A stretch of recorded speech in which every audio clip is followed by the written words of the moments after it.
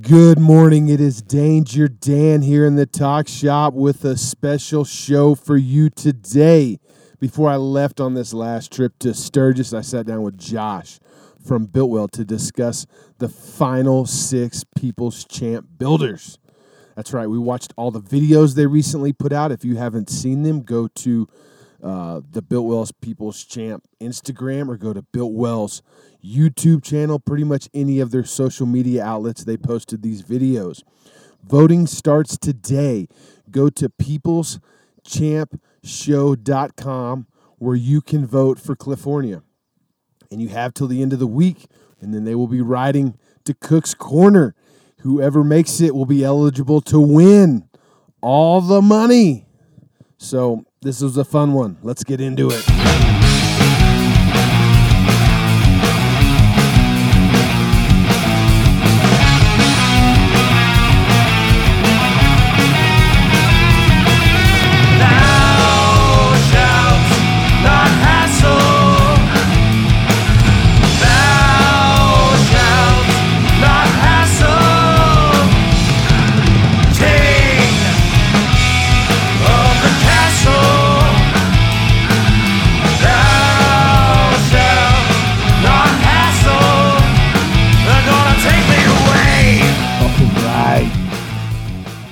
Was Thou Shalt Not Hassle by Extermination Day. Thank you, Zach from Heavy. Check out Zach at heavy.bigcartel.com to get your gear, dude. Before I left on this trip, knives made by Nick. He gave me this fucking leather lighter wrap with a fucking, like a leather string on it. I literally haven't lost it or used another lighter since I've had it. It is the handiest fucking thing ever. I'm actually going to put like a fucking gold chain on it or something so that, dude, it's sick. It's sick. Go check out Heavy. He's got some badass shit. I also have a spark plug pipe. Get the fuck out of here. Thank you, Knives by Nick and Zach. You guys are fucking bad. Before we get into today's show, I've got some dates, and the first one being, coming up. It's the fucking Four Corners Motorcycle Rally.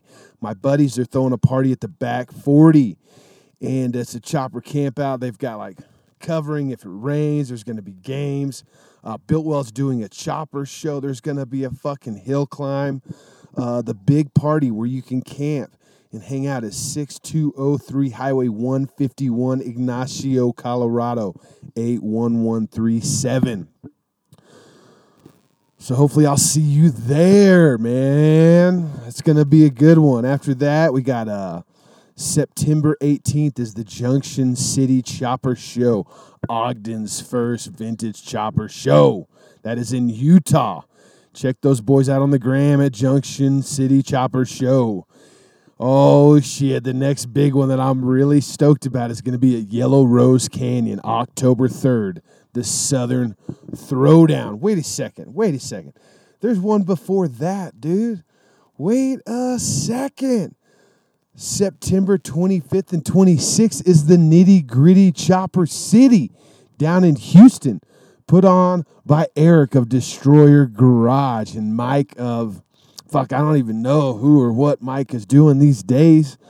But, dude, they put on a rad show, and I'll be down there.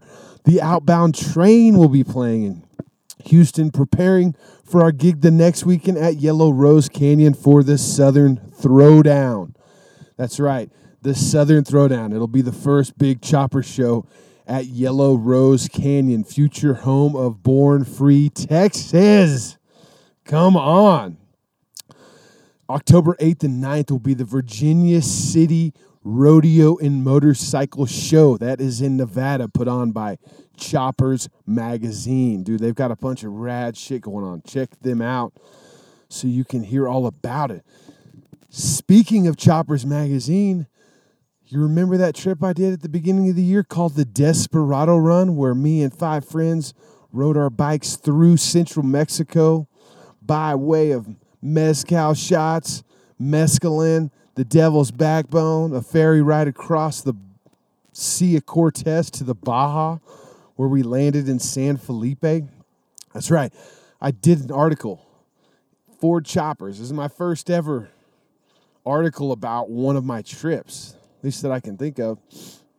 It was rad. It was fun. It was a lot longer than he asked me for, and we didn't plan on doing it. So all the photos are like just cell phone photos, but it's gonna be rad. So go pick up the new Choppers magazine so that you can have a physical copy of documentation of that rad trip. Thank you, Brobeck. And I'm gonna be continuing to do like a segment called what do we call it? Oh, The Road Provides. Come on, dude. We fucking named it on this trip, or on that trip, the Desperado Run. So, anyways, I'm stoked about it. Fucking stoked. So, check that out. Last date that I've got for you is October 16th is the Rat Rodtober at Tubbs Brewery in McKinney, Texas. Put on by two of my favorite people on this planet, Natalia and Jake. So, can't wait to see you there. Oh, yeah. In November 11th, we got Fuel Cleveland in Cleveland, Ohio, presented to you by Lowbrow, The Gas Box, and Forever the Chaos Life. Bitchin'. Okay, speaking of Lowbrow, those motherfuckers are bad. Yeah, dude, lowbrowcustoms.com. You should be going there daily to get your chopper fix taken care of. Not only are they badass, but they're supporters of this show. And they're supporters of this show because that's who I used before I started this show. Like, they're the fucking best, really. Like, hands down, the best. And we give away a $100 gift card every month to Lowbrow Customs, thanks to Tyler and the fine folks over there. And if you want to win one, you got to go to DangerDanceTalkShop.com and sign up to be a patron. That's all it takes is a small monthly payment so that I can keep putting fuel on my motorcycle and keep this show on the road. This whole idea was born by Knives Made by Nick, where we gave away knives every month for a long time. Probably should have never have stopped that, but I was like, Nick, you can take a break. You're plenty busy. But he's a bad motherfucker. So if you need a knife, just go fucking buy one from him, dude. Find him on the road, dude. If you're not following what he's doing, you're failing. Not only do we give away a $100 gift card, I've got some big prizes we're giving away this year. When I get back to Texas, one of the first things I'm going to do is drive to New Orleans and pick up a shovel head motor from Boston Billy. And we're giving that away at the end of the year, dude. Somebody's going to win a shovel head motor, one of my patrons. For every $5 that you've donated every month, your name has gotten entered into this big fucking hat. This hat's big, right? It's a digital hat, so it can be as big as I want it to be. But it's my way of saying thank you, dude. Somebody's going to win a shovel head motor at the end of the year. And I'm super stoked to be able to do that. That is a fucking rad deal. Yeah, Boston Billy's the shit, dude. He is, not only am I picking up a motor from him, I am taking my 59 there and getting him to rebuild that for me so that I can be ready to go for 2022. Not only are we doing that, I got a custom Frisco tank from Lowbrow that I'll be giving away. And Chemical Candy Randy is going to paint some flames on that motherfucker. So go to DangerDanceTalkShop.com. Sign up. There's a Patreon link. $5 a month gets you entered to win all these amazing prizes, dude. Chemical Candy Randy, dude. I cannot wait to tell you about this trip I went on this fucking badass new motorcycle I got. But let's get through these People's Champ interviews. No, it's one interview with Josh. Instead of talking to everybody individually, Josh just told me a little bit about everybody. I watched the videos. You should go watch the videos. The way we did this podcast, it's a little jankety. I didn't have everything I normally have to record over the phone, so I made some things work. It doesn't sound terrible, but there's a little bit of, I've watched the videos, so you can kind of hear that audio. The videos aren't long, but it's 5 or 6 minutes. Maybe you can watch them while I'm watching them. I didn't give much commentary. I wouldn't, I don't know. I was really watching them for the first time. Maybe could have done it differently, but I didn't. I fucking didn't. So I hope you enjoy this podcast. Josh, thanks for taking your time to sit down and talk choppers with me. I can't wait to see you motherfuckers in Durango. So here we go. Let's get into it.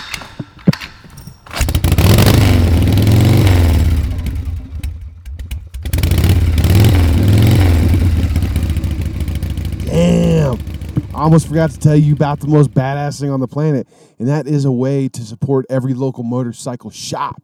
That's right, mcshoptees.com. Your t-shirt of the month club. It's like a fucking magazine subscription, except for you get t-shirts every month. And each month, I feature a different motorcycle shop from around the country that has helped me or my friends out keep our fucking bikes on the road. Dude, it's a beautiful thing. And these shirts are only available through MC Shop Tees. Each shirt comes with a postcard that tells you about the shop, where exactly they're located, how you can get in touch with them, and what they specialize in. Because all these shops, they got different specializations. Some of them do everything from maintenance to custom parts. Some of them really just do custom parts. But I guarantee you, if you reach out to one of these shops and say, hey, man, I got one of your t-shirts through MC Shop Tees and I'm fucking stranded and you're the closest shop I can come in touch with, they will help you out because these are all badass motherfuckers. This month's featured shop is Justin Kelly's Hang 'em High Customs, and he is out of Mansfield, Texas, and he is a badass motherfucker. I did a podcast with him a couple years ago. He's an Army Ranger, and he fucking loves motorcycles.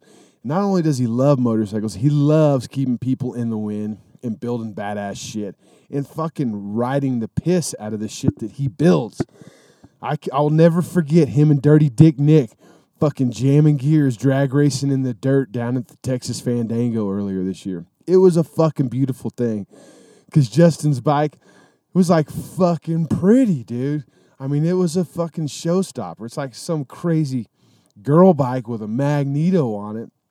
But goddamn, could he ride that motherfucker? It was sick to see. And I'm stoked to feature him with MC Shop Tees. We did like an Army Ranger inspired shirt. It's green, got some black ink. It's sick. It's real fucking sick. One of his customers did the artwork.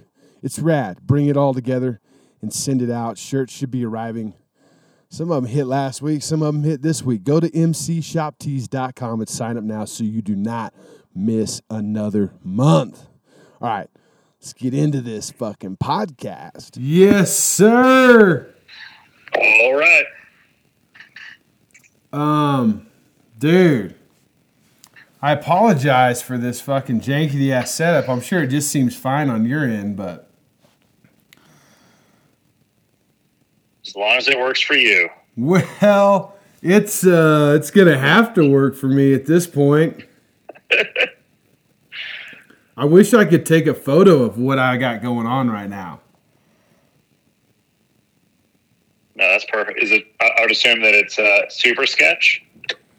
I wouldn't say super sketch, but I wouldn't say it's the most professional setup I've ever had going on.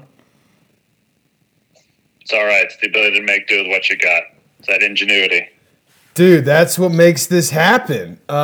So, Josh, what's your full name? So I'm Josh Gilbo. I'm the Biltwell Operations Manager and also the Customer Service Manager and the guy in charge of People's Champ for the past couple of years. So if anybody has a problem with Biltwell, they get to talk to you. They talk to my guys, and then if they want to level up, then yes, they get to talk to me. Oh, if they want to level up. Let me talk to your manager. That's it. That's awesome. That's awesome. So how long have you been with Biltwell? So I've been in and around Biltwell since about 2008, but came on full-time December of this year because I actually just retired from the Marine Corps. So been friends with Bill and Otto and Mike and Magoo for many, many years now. So I've been doing a lot of their events and stuff like that. And then 2019, just kind of a side hustle, they asked me to take on People's Champ just from a social media standpoint. So I've been kind of running that show since then. Well, thank you for your service. How long were you in the military? 20 and a half years. Damn, that's awesome. Yes. So full long haul. I mean, how's this new life treating you? Oh man, it's been really good. Like I said, I've been kind of lining this job up, since 2008 because I, believe in the company, believe in the brand, and love the dudes that run it. So, it seemed like a natural fit, and it was one of those things that I was fortunate enough for them to be able to have a position for me to jump in on that, kind of was in my wheelhouse of being able to, talk to people and manage some stuff. So it's been about as good as it could possibly get. So I'm definitely blessed in that standpoint. Did you, what was your other experience with like social media? Just like a personal account, or were you working other stuff? Man, weirdly enough, like I don't really have like a really strong social media background. My biggest thing is just, I guess it's just the way that I interact with people that worked well with, the guys that we have doing social media here at Builtwell. So I, one of my jobs here now is I'm one of the 3 guys that runs the Builtwell main site as well. Because we do kind of a rotation. But it's just the ability to just kind of have a way with words and understand the brand and understand kind of what our intent is. So, that's been relatively easy because of how long I've been associated with the guys that are here. Oh, that's awesome. It sounds like they're lucky to have you on board. I don't know about that, but I appreciate the fact that I'm still here. So we'll count it as a win. So you got brought on in 2019 for People's Champ. Was that was the first year Builtwell kind of jumped in on board with it, right, or took control? So that would have been the first full year. So the 2018 People's Champ was kind of when Show Class handed over the reins to Builtwell. So we took over in 2018 about midway through and kind of finished it out. And then once that dust settled after the 2018 People's Champ, that's when I got brought in to kind of manage we how need Builtwell somebody was going else to continue to with handle. Sorry, go ahead. I was trying to talk over you. See the competition right here of yelling. This is why I like doing them in person, because I can just start talking and not hear my phone anymore. Understandable. Yeah, so they needed your help. After they did it one year, they're like, oh, we got to find some other sucker to be in charge of this thing. Well, yeah, it allows Builtwell's normal operations to keep going, and the guys can focus on other things, and just having one more guy to kind of handle it just makes it a lot easier to be more of a fire and forget kind of thing. I mean, it is a big job doing that. Like, I remember thinking when Show Class was doing it, like, there is a lot to be done just to make that happen. Oh, yeah, that was, I went into it kind of with the same thing where it wasn't going to be that big of a deal. And, trying to, going from start to finish on getting all of the entries to come in and then kind of filtering through those to the selection and then all the way down to the point where, we're on the final stretch to get to the party on the 27th. And, all of the moving parts leading up to that has been, a lot. So it's real humbling to kind of see how all of these moving parts kind of come together to start from an idea to a finalized product. So it's been really great to be involved with all of that. So how does the narrowing down from the beginning start? Like, you got to go through all the emails. Don't you guys pick like a certain amount from all the emails and then let everybody vote that first time? Is that how it works? Man, so yeah, that's kind of the gist of it. So we open up so we'll talk about 2020 or the current year, the 21, because it's the biggest one that we've had, is we open up for submissions, and that lasts for a couple months of, hey, just send us what you got. You fill out a form on the website, send us some pictures, and then all of those come to my email. I filter through all of them. I read, who you are, what you're about, what your project is, what you've done in the past, and based off of all of that information, kind of figure out whether or not you would be a fit for, what we're looking for, which is obviously, what we're looking for is quality, diversity, of just so that there's different types of bikes because, it's very easy for us to get locked into that Southern California, panhead with, stock frame, stock geometry, 21 front, Springer, et cetera, et cetera. But we're trying to look for things that have a little bit of diversity and a little bit of, kind of setting themselves apart. Because when you look at the end goal, which is to be an invited builder at Born Free, those builders are setting themselves up by doing some out-of-the-box stuff. So we're trying to allow a platform for those garage builders or the ones that may not have the attention of the guys that run Born Free to be able to kind of get onto that stage. So we get all those emails, we filter them out, and then at that point, once we filtered it out, so this year we had a little over 180 entrants. I think actually it may have been about 180.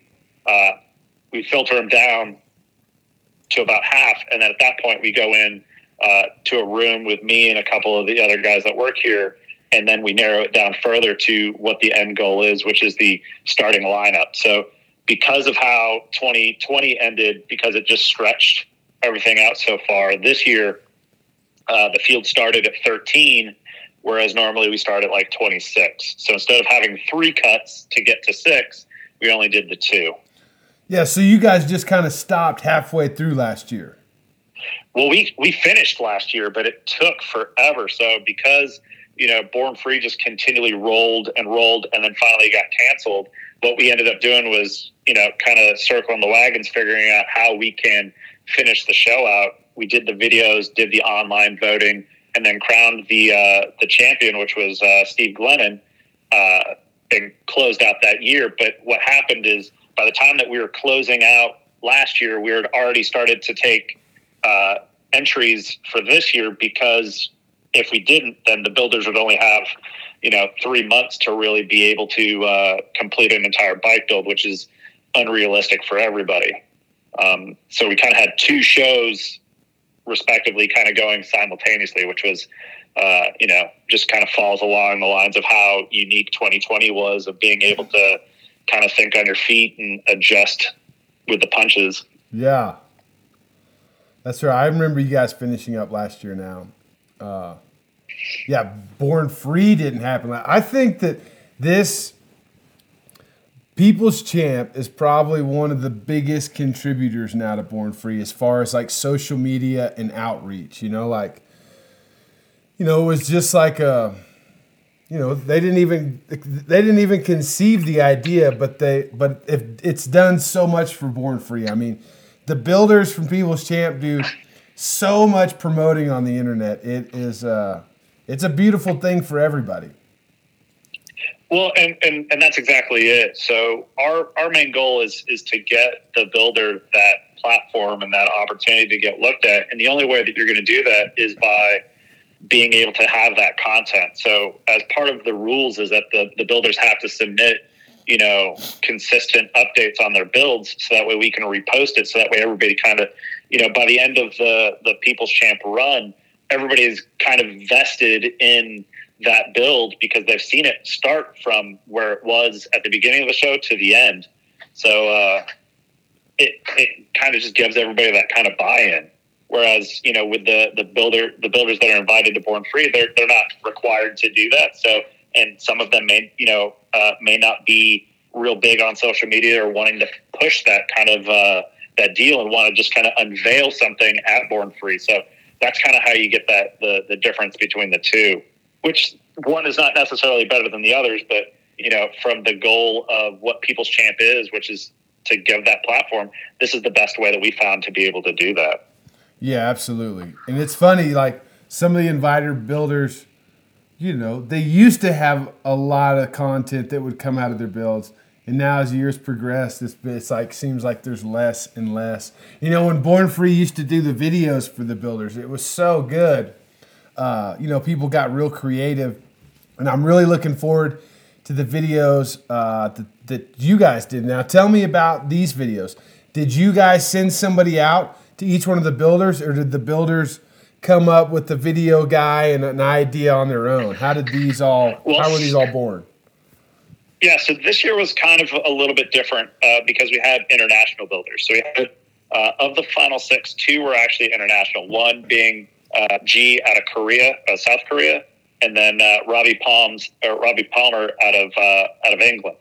So those 2 were kind of a little different than the rest. But what we ended up doing is, because of Born Free going from June to August, we're like, all right, well, now we've got this time. We can actually do what we did last year, which is send out the media team to go visit the builders and create this additional content, because, the content and the videos, it lives on forever. So it's one of those, it gives that builder something that they can show their grandkids on this amazing process that they went through. So what we were able to do is the media team consisted of Jeff and Flynn, who both work here. Jeff does all the photo and Flynn does all the video. And then myself is kind of the liaison, since I've been dealing with the builders the entire time, just to kind of be able to bring up any of the random things that I know about their bikes that they may have forgotten to mention. And we went to all of the individual sites for the builders that were in the U.S. So started with your boy Cliff down in San Diego, because that was the easiest one for us since it was in California. Yeah. Went and visited him, and then we did that video up at his grandpa's farm, which was a last minute change that he came up with. From there, we bounced to Ogden, Utah to visit AJ Anderson. From Ogden, Utah to Austin, Texas to visit Jacob Conard. From Austin, Texas to pretty much Baltimore, Maryland to visit Kyle Sonborn. And then we flew back, and that was all done within a week. No way. You did them all back to back to back. Yeah. So we started with Cliff on Sunday, and we're back to Southern California on the following Saturday, which was like the 4th. It was like the Saturday before 4th of July. So you guys, it was like the second. You guys really took your time making these videos. Well, that's the thing. So we took a day to make the content. Yeah. The cool thing is that the structure of the videos is the same from last year. So we already had the questions. We already had kind of the format of what we're looking for. And we pretty much gave the builder a full day to be able to get through it. So that way we weren't rushed. If there was any contingencies where there was some issues, then we were able to adjust if we needed to. But luckily, all the builders, because we had that June 25th deadline of having a running and starting bike, we didn't have to really deal with as many problems as we did last year at 2020. So what did you do for Robbie Palmer and the guy from Korea? Well, so that's a great question. So Korea with G, right about that same time where we already kind of had a photographer, videographer set up for G in Korea that had the ability to do translation from Korean into English. But if you look at if you look at G's submission on June 25th for the running and riding bike, his bike wasn't painted. It wasn't complete because, he had, 2020 hit G hard. He was in the process of getting a new shop set up. His new shop pretty much caught on fire. And then you take that into consideration with the fact that he has a bunch of customers' bikes, and he pretty much just ran out of the ability to continue on in the competition, especially when you add the financial burden if they need to get their bikes from their country to the U.S. So his bike would have had to have been complete and then pretty much on the water because of the way that shipping has been during COVID. And, those things are going to be sitting in containers for a couple months as it floats across the ocean. Oh, so, I would hate to fucking have to ship a bike during this time overseas. There's just no way. I mean, you never know when you're going to see it. Exactly. And you don't know what kind of condition it's going to be when you open up that container. What's Robbie's plan? I'm sorry, go ahead. What's Robbie's plan? So Robbie's plan was to air freight his bike over and had figured it out and had a plan. But as of really today, Robbie's not going to be able to make it because of COVID restrictions for international travel. So England is not allowing anybody to come to the United States, or the U.S. is not allowing people to come from England because of the Delta variant and so on and so forth. So Robbie's effectively not going to be able to be voted upon, or he's not going to be at the show, which is a huge upset because that bike is amazing. Yeah, dude. I mean, that Delta variant may shut down this year's People's Champ and Born Free. And that's exactly it. So as of right now, everything is going as planned, and then just like last year, if necessary, we'll be able to adjust appropriately. But as of right now, if the show goes on and we don't have the ability to have the party, if we do have the ability to have the party, then every bike that needs to be in contention needs to be present. Yeah. Sick. Well, yeah, this is cool. I a couple years ago, maybe 3, I started reaching out to some of the People's Champ builders. And then I felt like if I talked to one, I should talk to all of them. And then I just got carried away and just quit doing it. But I know that, like, the few times I did do it, it helped my show. They pushed it a lot. I got a lot of new listeners out of talking to a handful of builders. And it's a great thing that you guys are doing this. I'm glad to see that you guys picked up the reins once Show Class wasn't able to handle it anymore. So it's cool to see this go on. I'm looking forward to seeing these videos. So I've got them pulled up. I wasn't able to download them. I'm not sure how this streaming is going to work, but I got Robbie Palmer's pulled up. And if people want to watch these videos, they just go to the Biltwell's YouTube channel, Biltwell Cycle Parts. Yeah, so we've got them posted pretty much everywhere that we possibly can. So you can go to the website, which is peopleschampshow.com. You'll see all of the builders that are there. You click on any of the photos of the builders, and it'll take you to more photos and the videos. You also could check out our Instagram, which is Biltwell_peoples_champ. And then all of the videos are going to be pretty much the last videos that we just were on the IG stories that just got posted up here within the past couple minutes. Cool. Well, and they're also on YouTube, so you can check out the Biltwell Incorporated YouTube page, and then it should be linked there appropriately. Yeah, that's what I got pulled up. Is there anything about this Robbie Palmer video you want to tell me about before I press play? Yeah, so as far as Robbie Palmer, like we were mentioning with G, we already had somebody locked on to do G stuff. But if you were following along with any of the People's Champ builds up until this point, Robbie is a very skilled filmmaker. So if you look at all of his videos, the quality to which they were done were always superb and, like straight up movie quality. So what we did is Robbie, with his friends that he works with, are the ones that produced all of this. So they gave us the raw data or the raw images and the raw footage. And then Flynn was the one that edited it all together. So that way it has the same flow and feel as the rest of the builders. Nice. Yeah. I saw a couple of his videos and they were just insanely good. Oh, watching him do his sandcasting stuff was amazing. Yeah. His attention to detail and the way he was able to the way it was edited, none of the clips were too long. It kept your attention. Like, even if you weren't into that kind of shit, I could imagine that, somebody could get a lot of enjoyment out of watching those videos of him create some of those parts. Exactly. And he hasn't been sandcasting that long. If I recall, I think it's only been like a year or two that he's actually been sandcasting parts. So the fact that he sandcasted the gas tank, the rear fender, the mudguard, and he's going to go over it in the video, but that bike is damn near all sandcasted, minus the frame and the motor.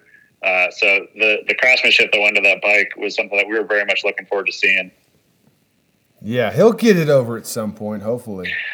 Man, that's what we're hoping is, we're hoping that, by just giving the opportunity for everybody to see this, that it definitely at least gives, the guys at Born Free the ability to see the level of craftsmanship that he's capable of, and hopes to bring him over as an invited builder as well for future Born Frees so that way everybody can kind of see that level of craftsmanship, which if you look at, previous invited builder lists, a lot of them have, multiple People's Champ alumni associated with it, whether they won or not. So it seems like the mission of People's Champ has been working by at least getting eyes on these builds and the people behind them. Absolutely. I mean, that's like I was saying, this has been so good for Born Free. It's pretty awesome. So when you were making the cuts early on, Did you take into consideration people being out of the country? Like, man, I don't know if that guy is going to be able to get here, or was it? I mean, that's got to be a tough one to even. Exactly it. So when we were going through it, that was kind of the decision: where do we just keep it to the U.S. or do we open it up for everybody and kind of see where everything falls? Because when we were making these cuts, the pandemic was raging, so the possibility was always there. So with the builders that made it, specifically with G and Robbie, because they were the only ones that made it to the top 13, before we even released the names, I contacted both of them and said, hey guys, this is the deal. There's financial obligation required because you have to get the bike over here. On top of that, there's a lot of uncertainty with the pandemic on whether or not you'd even be able to get over here. So if you're into it, we'll proceed and we'll take the chance. If you're not into it, then, we'll put somebody else in those spots. And both of them were into it and wanted to take the chance. So that's kind of what led us up to where we're at currently. And it seems like both of them not being able to make it was really out of their hands. I mean, a shop fire and the repeat of the pandemic, which, if you were listening to the right conspiracy theorists, you saw this coming. But I think we all were wanting to believe that this wasn't going to happen again. So, yeah, I wish those, hopefully it doesn't discourage these guys. Yeah, because this is obviously unprecedented times, so every time that you come up with a plan nowadays, you always have to have that contingency on the fact that it's going to get jacked up. So, we're trying to treat it as if, business as usual, and, that's how stuff like this happens. But, right now it's just coming to the realization that no matter how you schedule it, no matter what you plan, business as usual is no longer a thing. So you just kind of have to just keep open and be ready for some flexibility. Yep. All right, I'm going to watch this video with Robbie Palmer.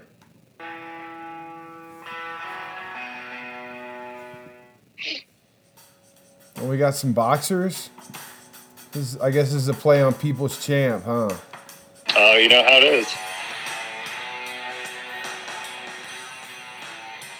What are you? Where are you from? My name's Robbie Palmer. I'm from Northampton, UK, and I'm a filmmaker.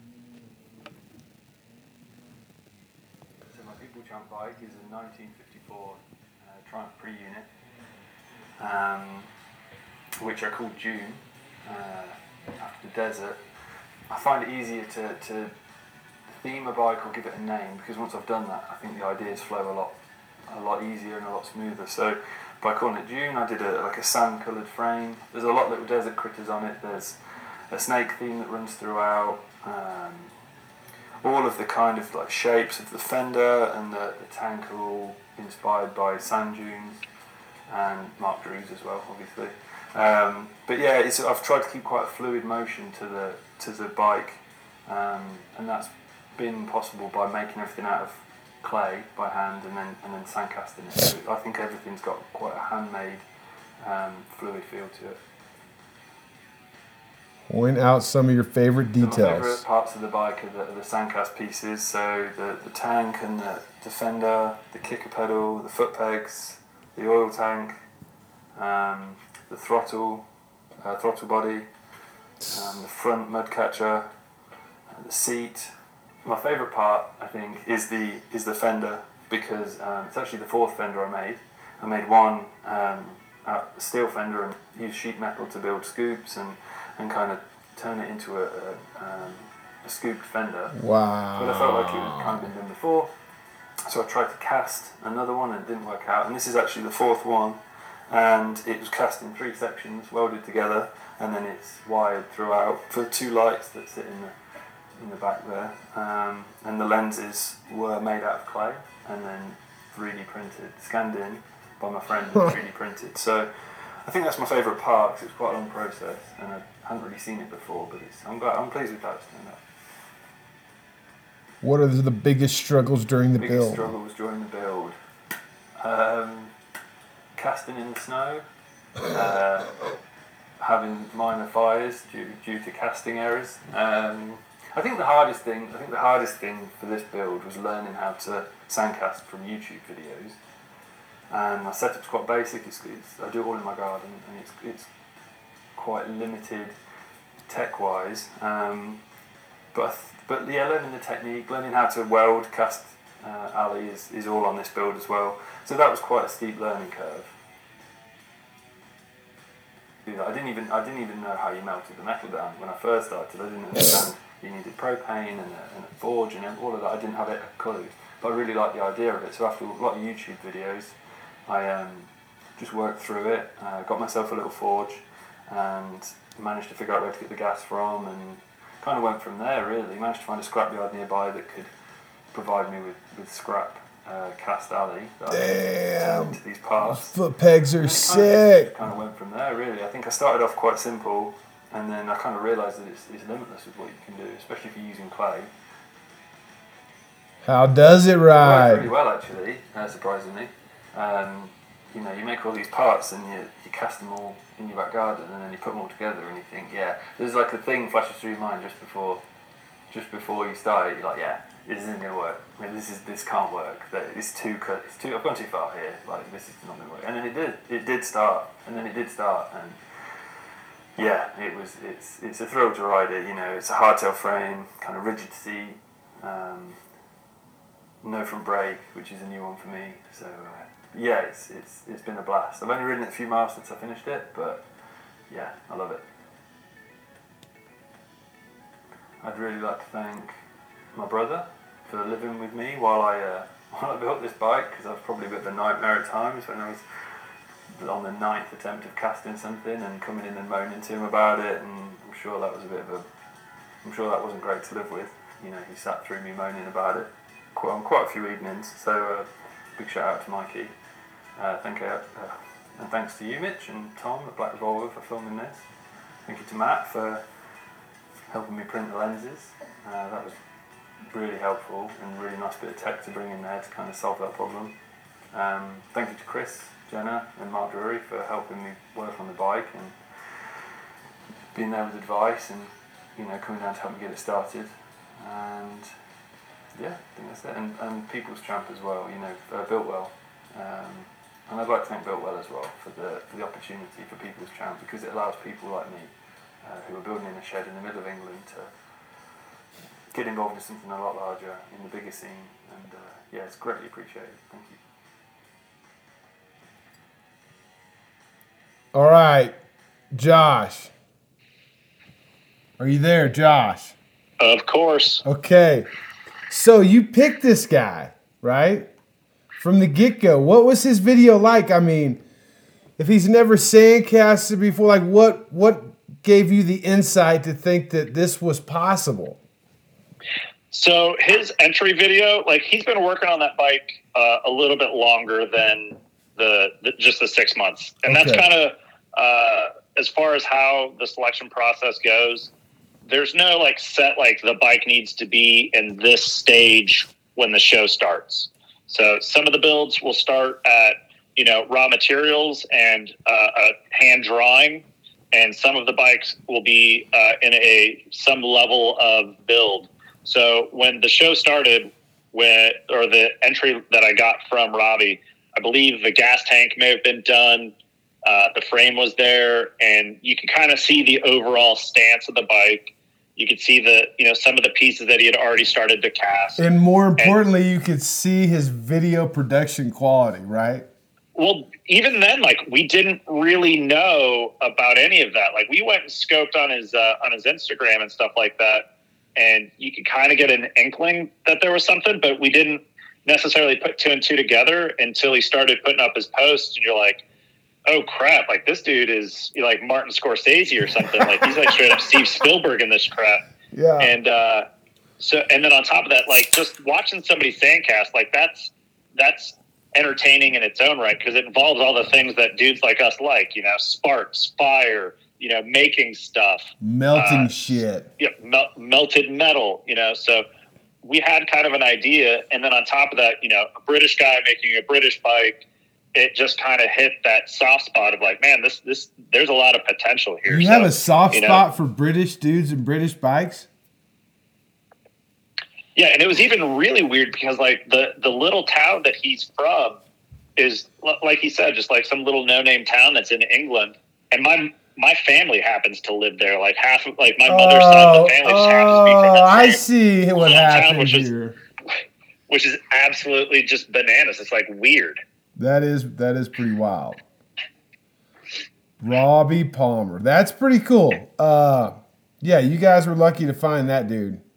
I know. Well, like the details on that gas tank, and like you mentioned in regards to the pegs, like all of it, just the way that it was done was just executed with such precision.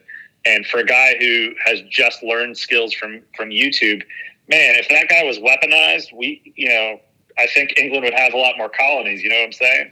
Well, it'd be interesting. I wonder if he because surely the pegs didn't come out the first try. Did he keep the parts that didn't mold or cast correctly, whatever the fucking right terminology is? Or did he melt that metal back down and start over? Or does he have a collection of the pieces that didn't quite make it? I think it's hit or miss, because I think you're right, where some of them are just remelted down and started, just start over. But like when he was talking about that rear fender, that was the fourth iteration of that fender and how he had to weld it all together. So I think there may be some blems that are floating around, but metals is one of those, if you melt it down, you get to start over. So the big downer, and I'm very limited on my sand casting knowledge, but you just have to remake molds and kind of, give it the old college try again to hope that the next one works. Yeah. Well, I think he's on to something. The man's got a lot of talent, so it's super evident to see. So it was great to watch that bike being built. And, I have nothing but great things to say about the guy that built it. So now this made me think of another question for you.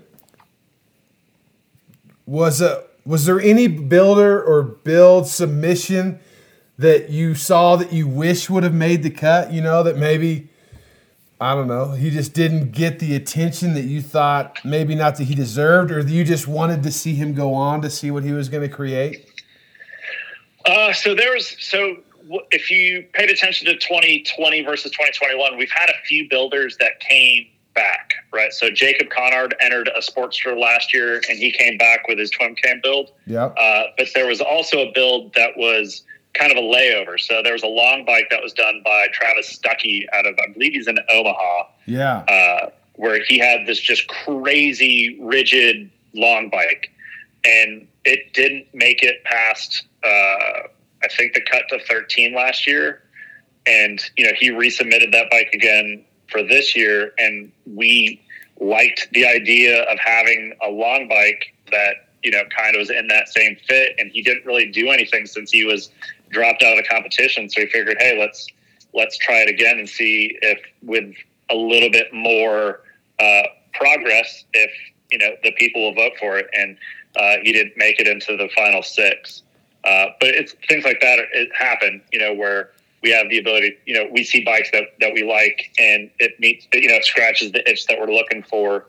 And if they don't, if they meet the criteria of have not been voted into the top six, then they're eligible to re-enter, whether it's with the same bike or not. It's just the likelihood of getting chosen is just a lot lower. But in that instance, that bike we wanted to see done, if at all possible. And, Travis has gone on to, I believe he finished the bike.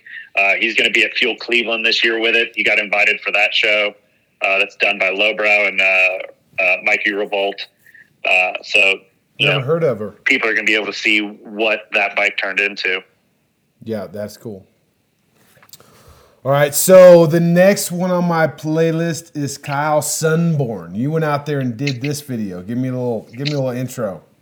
Man, so Kyle is it's going to be an entertaining video. I think you're going to enjoy it. So Kyle, his big thing is inspiration by old David Mann type paintings and the old movies of the 60s. So you could see that he kind of fits that the chopper formula, right? So he's going to have the Springer, he's going to have the panhead, and so all of the parts kind of fit and are pleasing to the eye. And Kyle's a character that matches it. So it was super fun to go out to Maryland to see him and his family and his friends, because he put together a fine bike that scratches a lot of people's itches in regards to just what a cool chopper should look like.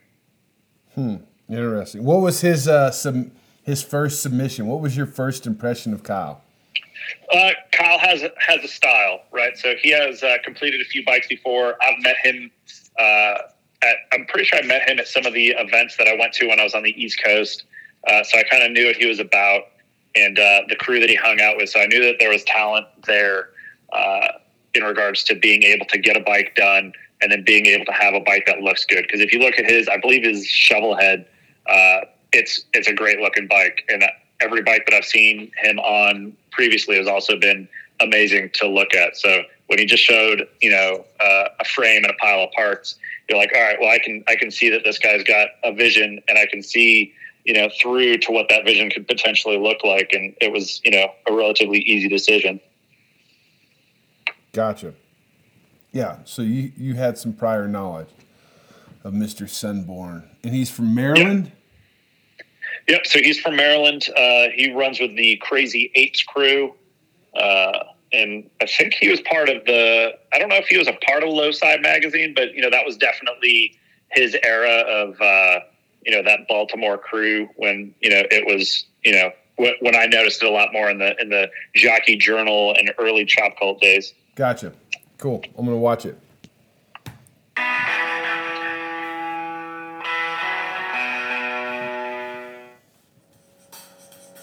Oh, yeah.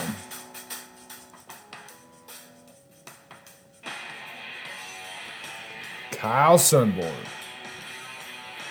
Who are you? Where are you from? And what is your day job? Kyle Sunborn. I am originally from Baltimore, Maryland. I live in Edgewood, Maryland right now. I am how do I put this? I'm a master rigger for heavy equipment and mobile crane works.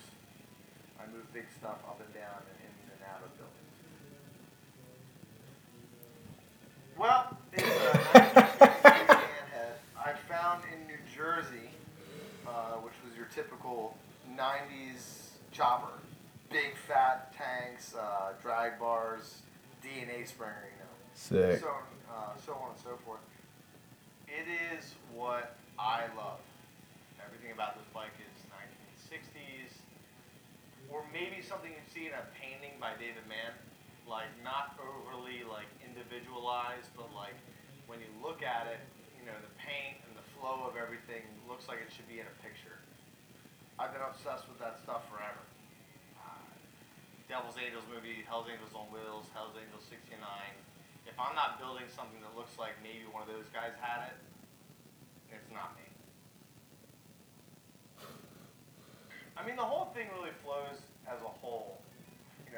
One individual part is impossible to talk about because if it doesn't at some point look like it's supposed to, it doesn't matter because this part matches that part. So when you look at the front end, your stock length Springer, the idea was, that guy take his fender off, run his star hub, but then he found a 21 and he laced it to it.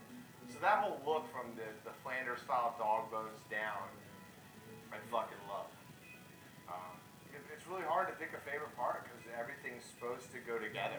It's not like one thing makes it all. Every part's my favorite. I mean, fingers mids. My boy hooked me up big and made the sickest dagger fucking jockey chip, which I didn't expect. He just fucking sent it to me, which is so rad. A Bill Coleman motor that he did all the machining that I put together. I mean, every part on this thing is fucking, I love it. The biggest struggles. Money. Yeah. Look, don't kid yourself. If you're going to do something right, it costs money. And, coming up with funds, I got a family, man. Like, I got an awesome son, a wonderful wife. Spending money to do anything that I can't do. I don't have a fucking mill or a lathe to fucking knock out my heads or my bottom end. It was rough. When I bought this bike, I was super stoked because it ran. And as soon as I turned the fucking jugs off and I grabbed the rods, it was like running a fucking claw machine. You know what I mean? I was like, I don't think it's supposed to move that way. I took it to my machinist, Bill Coleman, who's a fucking god. And he was like, yeah, that's horrible. That's bad. You have a problem. So that was a big kick in the balls. Did you learn anything? If I had to learn anything new, it's always motor work. Building a bike is building a bike. You can weld this or stretch that and move this. I did have to narrow the backbone. A lot of people don't realize that the half Jones tanks are meant for basically Triumph frames, which are what, an eighth-inch, half-inch thinner than your average Harley casting neck. The motor work is a big deal. It's a whole other animal. Every time it's different. Every time, But, just a lot about, making motors run right. Because that's the only thing that fucking matters. Who cares how your bike looks if it doesn't fucking run? It's a piece of shit, right? There you go. That's the gospel right there. It took me a while to dial it in. It wasn't, He's got a fucking new Hawaiian shirt for every day of the week, dude. I couldn't figure it out for the life of me. And I thought I was having too much gas or not enough gas, but it rips right now. I mean, it's ready to go. I don't want to fucking... It's because you got a Super B, dude. Need an E. Let's go. 50 miles is going to see my best friend. But it runs good. Smooth. Fires up in a couple kicks. But it's a good running bike. I'm happy with it, but my machinist is a wizard, so I shouldn't expect anything else. It's good. Got to have one of those guys. Wouldn't be here at all if it hadn't have been for Bill Coleman Speed Shop. I mean, that guy is a magician. My motor was wrecked. I thought it sounded good. It started, right? And that didn't matter. That guy found every single problem, fixed every single problem, and it runs like a champ. So first of all, Bill Coleman. Every single one of the Crazy Apes, Josh, Donnie, Glenn, Adam, Sean, the list goes on. I'm sorry if I'm not naming you. You know who you are. Those guys answering questions, holding something, helping me hold something while I weld something. It doesn't matter. This is all about what I do with my friends, because if it wasn't for my friends riding choppers, I probably wouldn't even have a fucking chopper.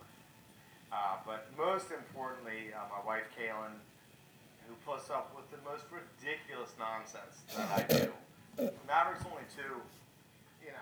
Those two, without those two, I wouldn't have anything. Period. Nice. Yeah, fuck, that's simple. Everything's there. Nothing extra's there.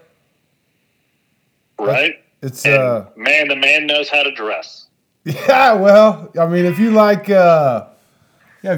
fucking Hawaiian shirts, he damn sure knows how to dress. Man, that was only a small snippet of the amount of Hawaiian shirts that man owns. That's pretty funny. Well-dressed man. I bet he goes to Florida every year.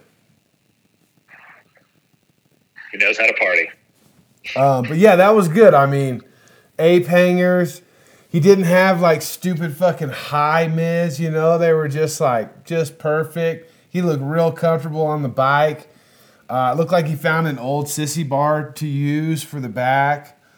Fuck, it was shiny. Well, I think the sissy bar was actually made by one of his friends. I think it's a relatively newer one that just has that kind of that old school feel to it. The close up, it didn't look like it was as shiny new chrome as some of the other stuff looked. But you could see, and when you talk about like the different types of bikes, you can see that they're all slightly different. But what you also try to find is that when you are talking to a voting type thing where you're trying to get people to interact and be a part of it, this is no different than politics. What you're trying to do is find a thing that you can kind of see yourself in.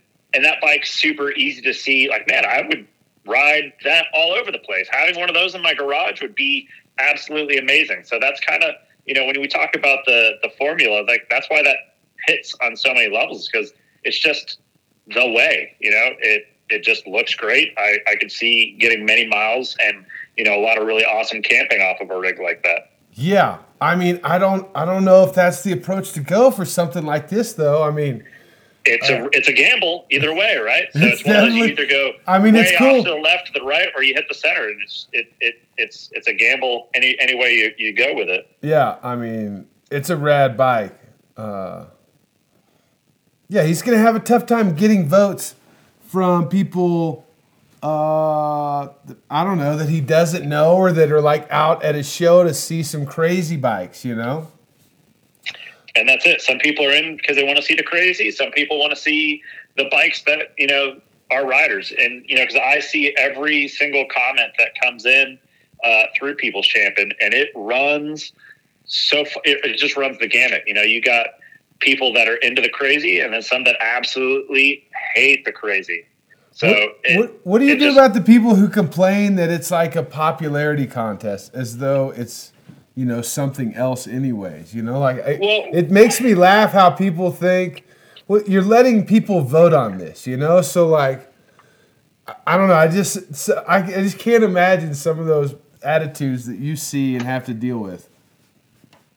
Well, yeah, it's when you add things like voting, it automatically turns into a popularity contest. You know, it's not, you know, it would be very wonderful if we lived in a world where just the bike itself is it, right? That's the only thing. You're voting on what bike looks the best, but there's more to it. You know, you put the characters behind the builders, you put, you know, the level of attention that they put out onto social media to have people get involved in the build, getting that crowdsourcing kind of feel.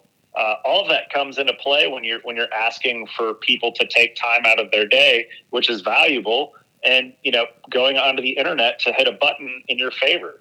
Oh yeah, nobody that's voting gets paid for this, you know. Yeah, it's interesting.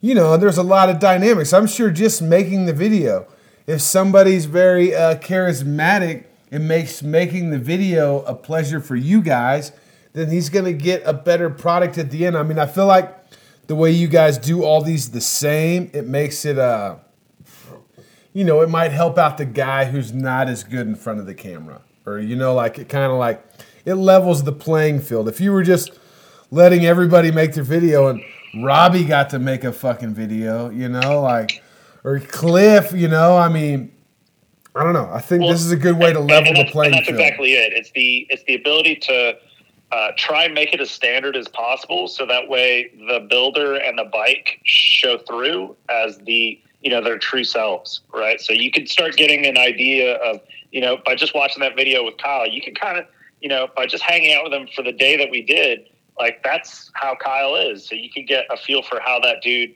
you know, what he's about and get a feel for it. And the rest of the videos are all going to follow in that same suit. Like Robbie's obviously the outlier because I didn't get a chance to hang out with him, but every interaction I've had with him over the internet has been the same, you know? So by just having that standard, it just allows to get over, you know, all of that kind of fluff, and you kind of see what they're really, you know, what their deal is. Yeah. I mean, I want to hang out with Kyle. Just watching that video, I'm like, yeah, I want to go ride my chopper and go. I want to put on a Hawaiian shirt and ride side by side with Kyle right now. Man, I'd love to, but I feel like I already know right off the gate that I can't hang. That guy's. I don't know how he was hard. keeping his shirt down. I don't know if he had it tucked in or another. Whenever I wear a shirt like that, it ends up just like up above my nipples. You know, like my whole back showing. I don't know if he's got weights on that thing, or maybe it was tucked in. I didn't catch it. It was impressive, nonetheless. No, man, it was fun going out there and visiting him, and you know he's got a lovely family, and his friends were great, and he had like an axe throwing setup right next to his garage. So when we wrapped up, we were able to throw some axes. So it was a good time. Nice. All right, so next I got Jacob Conrad. Now he didn't run into any difficulties throughout this last year building his bike. Seemed like it was pretty smooth sailing down there, huh? Yeah, so it's Jacob Conrad. Yeah. Conrad. It's not Conrad. The rad is apparently like the super big misnomer. It took, you know, like I said, he was a rollover from 2020 where he built a Sportster, and I called him Jacob Conrad pretty much the entire time until I finally realized that there's no R. There is an R. It's just not before the A. Right. If I was him, I would change it because having rad in your name is rad. I know I've been trying to get him, convince him to change it, but he's not into it. So okay. All right. Well, we'll see. But yeah, man. So that was his deal. went relatively smooth for the most part. But man, he started with nothing. Like, No, that didn't guy, his fucking shop flood or some shit? what's that? Didn't his shop flood at some point? Maybe, I don't remember that part, but like his shop is in the middle of nowhere. So he works at, the shop that he works at is where he's also building these bikes, and they do like sets and a bunch of different weird stuff for like SeaWorld and a bunch of like the state fair, just kind of building like, the exhibits where gorillas and, Shamu and all that crap would just hang out. So there's like a bunch of fake rocks out back. They were on the complex was an old dirt runway that they converted. So all the different hangars and outbuildings were turned into like costume design and woodworking. And he was responsible for their metal shop. So that's how his whole shop came to be. And this bike, this twin cam, is the second bike that he's ever built. Period. The first bike was the sports that he built for People's Champ last year. So he's only been in the bike building game for, the better part of 2 years. So the level of precision that Jacob put on this bike is insane. And we couldn't even get all of the little detail that has gone into that rig. Like, even down to where he's got like these little derailleur looking U-shaped pieces that he's got welded onto the backbone. So that way, instead of having a zip tie go all the way around the backbone, it just goes through this little U-shaped piece. So it just Wait a second. Looks like it's, wait a second. He made a piece to put a zip tie to? Yeah. So it apparently is off of a mountain bike. So you buy them in like a bag of these little metal U-shaped pieces, and he welds all of them on. So that way his zip ties have a place to go instead of just going around the tubing. It's insane. It seems like if you were going to put something on there, you would like get rid of the fucking need for a zip tie altogether. Well, it's one of those, the wire's got to go somewhere, the cable's got to go somewhere. So instead of running the throttle and all those different cables internal, they run underneath the tank, and that's the way that he had it routed. All right, I'm going to watch this video. Yeah, it's insane. Jacob Kennard.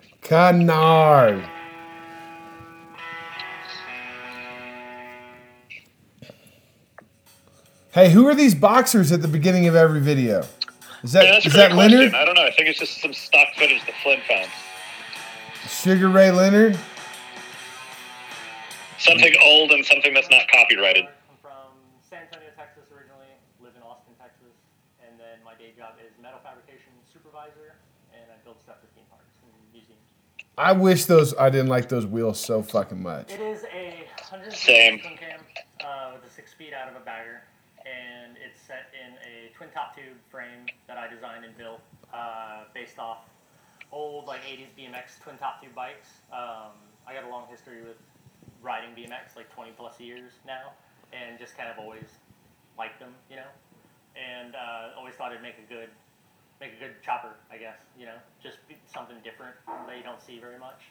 It's just kind of more performance chopper style, I guess, with the dual disc, good brakes, lots of power, shit like that.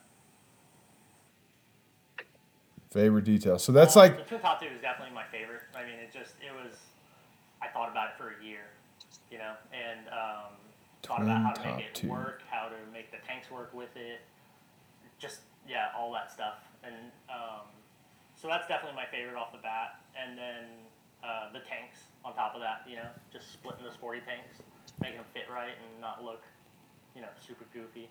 I just love stainless exhaust first off. I love it's just it's not chromed, it's not Cerakoted, it can just be left raw and it does what it does. It turns gold real nice. But I got to use all the Shogun cuts that I was graciously given by the Pope himself. They're just super nice to work with. They're completely different looks. Shogun cuts. They were a shitload of welding and stressful, but it was fun, and it created a totally different look than just using mandrel bends, giving a little more. The bike overall isn't some crazy fancy showy thing, with lots of textures on it or anything, so the exhaust kind of gave it a spot to where it could have something like that. The biggest struggles. Some of the biggest struggles were honestly just getting the motor to fit in the frame properly, because I knew I wanted to have a straight backbone just for like the side profile of it all, and with the twin top tube, if I had to have like this compound bend in them, it would have been just. It also would have looked really ugly, from any angle, because it would have created this weird illusion, with the two tubes, like it would have been dumb. And so figuring out the height and everything I need to go, but then keep the ground clearance, like not make it look stupid and raked out and like I don't know, just like some just weird big wheeled billet chopper, like I didn't want it to look like that at all. Learned how to build a frame. It's the first frame I ever built. I mean, and it wasn't built off of an existing fixture or anything. Like I didn't put a frame and a fixture and jig it all up to that to get the motor to mount where it needed to be or anything like that. I just kind of got like one of those like cycle source frame jigs. I floated the motor over it about where I wanted it compared to the rear axle, and then just like filled in the gaps. And it was the only way I knew how to do it, like I felt like I didn't have time to like go out and research like how to build a frame, like ask a bunch of questions. Like there was just nothing, and there's nothing on putting one of these motors and like that, like it really hadn't been done, not to this extent, I guess, from what I've seen. Well, that's not true. The bike ride's great, actually. I didn't know what to expect with the bigger motor and like just a rigid frame. I didn't know if it was just gonna vibrate me to death or what it was gonna do. But it's actually like really smooth and really stable. All the geometry, the wheel, the distance from like the axle to the rear of the motor, and the height and the rake and stuff was kind of taken from FXR. So it had good geometry to start with, and I don't know if that helped or if it's just dumb luck that it handles well or rides well. But it's surprisingly really smooth and stable. Looks like, good going down the road. Haul ass, like go to the bars and like it'll stay straight. There's no crazy wobble, no shake, and but it's fast as shit. It's scary fast. My wife, first of all, for not killing me during the last 6 months, really never gave me shit for it or anything like that. So she's the real champ. The second would be my boss and the owner of where I work, Eddie. That allows me to work on the bike here. Fucking electrons. In my free time and stuff like that. It gives me the freedom to do that. Because I don't have a home shop set up. All this kind of, I got into motorcycles and building stuff for them so fast, like it didn't even get to happen. So I just do everything here in my free time, Lindahl Brakes in San Marcos, like Paul, Jennifer, Chico, and Nico that run and do everything at Lindahl. Then of course, oddly enough, Jesse James, like for the Shogun cuts. Steve from Speed Kings in California helped me a lot with the wiring, the carb converting of the twin cam motor. I definitely think Bernie Motorcycle Company. They're a small little shop in town here. It's just like getting fluids, just going up there, getting like gaskets, just weird little things. Like they're just super down to help and like supportive with that. Like I can ask them questions. They let me borrow tools. Like I went up there when they're just like drinking beer on a Saturday to like borrow tools to do my cams on a Sunday, and like not a lot of shops would ever do that. Nice. Yeah, so he did kind of the same thing. What's his name? Fugle did when he built the Evo chopper, and he put the 6-speed bagger transmission. It's got the oil tank underneath there. It looks huge under there on that bike, though. That's a big bag of oil underneath that transmission. That frame is so small, but he used that space really well too, because it's hard to kind of see from that side profile. But he's got an oil cooler that runs kind of in conjunction with the bottom tubes. Really, it's like super tucked away, and then the fact that where the FXR triangle, if you will, / where the oil bag would go, like that's where he has all of his wiring. So everything's kind of super tucked. And when he said that thing is fast, he is not kidding. We when we did the riding footage with all the riders, this is the peek behind the curtain kind of deal. Like we're asking them to do 25, 35 miles an hour, just some second gear type stuff, second, third gear. just keep it mellow so that way we can get the shots. And, Jacob doesn't have, at this time didn't have his speedometer on it. So he was in third gear doing like 70 miles an hour. Like I'm driving the van trying to keep up right next to him. And he's just pulling away because he just doesn't have a concept of speed. Like the damn thing was getting ready to lift off and it hadn't, he didn't even shift into fourth gear. It is bananas. That's fucking bad. But at the same time, it's like when you look at all of the different bikes, like the dude set up a master class in regards to what a performance chopper can look like. You take a ultimately reliable, platform with that twin cam motor, you wrap a really, really neat frame and a couple parts here, a couple parts there, and you got yourself a rocket ship that, doesn't have to get kicked over. You don't, you can get, launch off of the, out of the parking lot whenever you're ready. Yeah. Like, it's a tough bike. It's a real tough bike. Fucking Bill Dodge loves building choppers with those twin cam motors. I mean, and that twin cam, it's got all that horsepower, and you put it in a fucking small frame with nothing else on it. I bet that thing is fast as fuck. 100%. And, with just the fact that they're the next motor, it's harder and harder to get into the panhead knuckleheads these days. So just like everything else, even cone shovels are going up. So now the Evo, you can buy a twin cam cheaper than you can buy an Evo motor. You can buy a twin cam cheaper than any. They build so many fucking twin cams. Those things are just lying around pretty much. Exactly. So that's like the Evo motors from the late 90s. It's like, it's $500 here, $250 there. I'll trade you this boat anchor for, whatever. So it's the next up and come. So I have a feeling we're going to see a lot more of those twin cams as time continues, because it's just going to be a cheap power plant that you're going to be able to get just a super powerful motor into a cool bike relatively easy. Yeah. No, they're already popping up a lot. And you can make a cool bike without building a frame. Just getting a soft tail Eva or a soft tail twin cam. You're there. Ape hangers. It's a lot. Making a bike look unique and has never been easier. And you can no, it hasn't. Not with YouTube out there. Tell a lot about how that guy, what that guy's about. You can tell that he's very BMX inspired by just looking at that frame, looking at the way that those wheels are set up. Like, it's real deal stuff. Like that thing is a rocket ship. Yeah, I wish I would have seen a better shot of the down tubes or the backbone. The split backbone. If you go onto the website, you'll be able to see some more detailed shots because the video only can show so much in that time frame. Yeah, well, and I think I saw it when it was a raw frame. It's been a while now, but I like the way that it's not like it's kind of hidden. Like it doesn't stand out that much, and like from the side view at all. The way you guys had that camera set up, but the way his exhaust like matches that cam cover angle. Where it fucking goes up, that front exhaust where it goes over the cam cover, that's rad.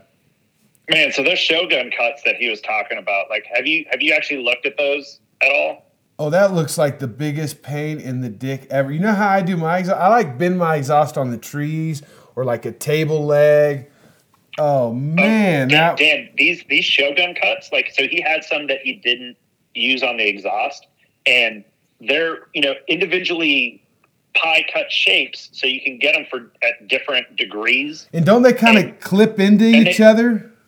They press fit together, so you pretty much press them together. They hold, and then all you have to do is weld around it, and you've got something that looks like this. They were absolutely ridiculous, but they're also not cheap. So the fact that he got hooked up by Jesse and the guys over at Shogun Cuts, like, this is probably like $1,000 exhaust in just those pie cuts. Like, it is hefty, but they look amazing. And it, with it being stainless, that kind of gives it that power chopper look, and it's just going to look great as it continues to ride and gets that bluing and that color that only stainless does. Yeah, no, those things are fucking. That's like next level. That's pretty insane. I bet those things are really fucking expensive. And Yeah, they're fucking worth it too. I mean, if you're trying to build exhaust, dude, you probably save all the time. I mean, trying to cut those pies on your own and fit them up, hold them together.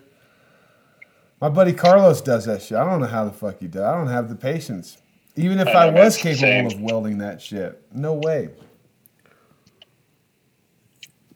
No way. So the next video I got pulled up is AJ motherfucking Anderson. And you went to his spot in Ogden, huh? How's his new shop?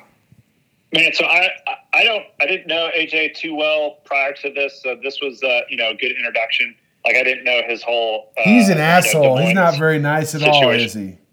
What's that? I said he's an asshole, right? He's not very nice at all. Oh man, he salt of the earth, that guy. It was great being able to hang out with him. But yeah, his new shop is amazing. So the way that it's set up with just individual bays for him and his homies is just awesome. You can see that they're all like personalized and they all have their own space. And it just had that vintage chopper cool where it just looked really well. And then on top of that, just the bike that he had, once we walked in there, that thing just stole the show. Nice. So you guys going to go back out there in September for the Junction City Chopper Show? Man, I know once we came back, we were able to sponsor it. So we've got something that we're doing with them. I don't know if we're going to be able to make it up because I know the next one, as far as our trips, I know we're going up for the Four Corners deal in Colorado in September. So I don't know if we're going to be doing both or not. Come on, you guys are going to Four Corners. What are you guys doing at Four Corners? I think we're going to do some chopper show stuff. I'm not exactly sure. Maybe best case scenario, we're just going to go up and ride some motorcycles. Dude, my buddies maybe have some fun. My buddies are throwing a sweet ass fucking party at this place called the Back 40. It's like a rodeo arena or some shit. I don't even know. It's gonna be rad. Really, I don't know if they're doing the hill climb again this year, but that was one of the fucking raddest things they ever did was let us race up Purgatory Ski Hill, the ski mountain. Man, I've heard nothing but great things, and I'll be honest with you, my big thing is I've heard that the riding out there is next level, so that's what I'm looking forward to. Oh yeah, I'll be up there tomorrow. Oh, rad! Yeah, we're gonna ride. Yeah, I'm going on a ride tomorrow. So AJ Anderson, what was his first video like? This isn't his first appearance, is it? So he apparently was part of the People's Champ earlier on when it was show class, but didn't make it that far. So I don't know what bike he entered in that, but this was the furthest he's gotten. And the bike that he put together for this one with that shovel head, what I got was his submission. It was pretty much raw metal. Most of the molding was like the main structure for the molding was complete. But it wasn't, it wasn't metalled in, it wasn't smooth, it wasn't, it was still kind of rough.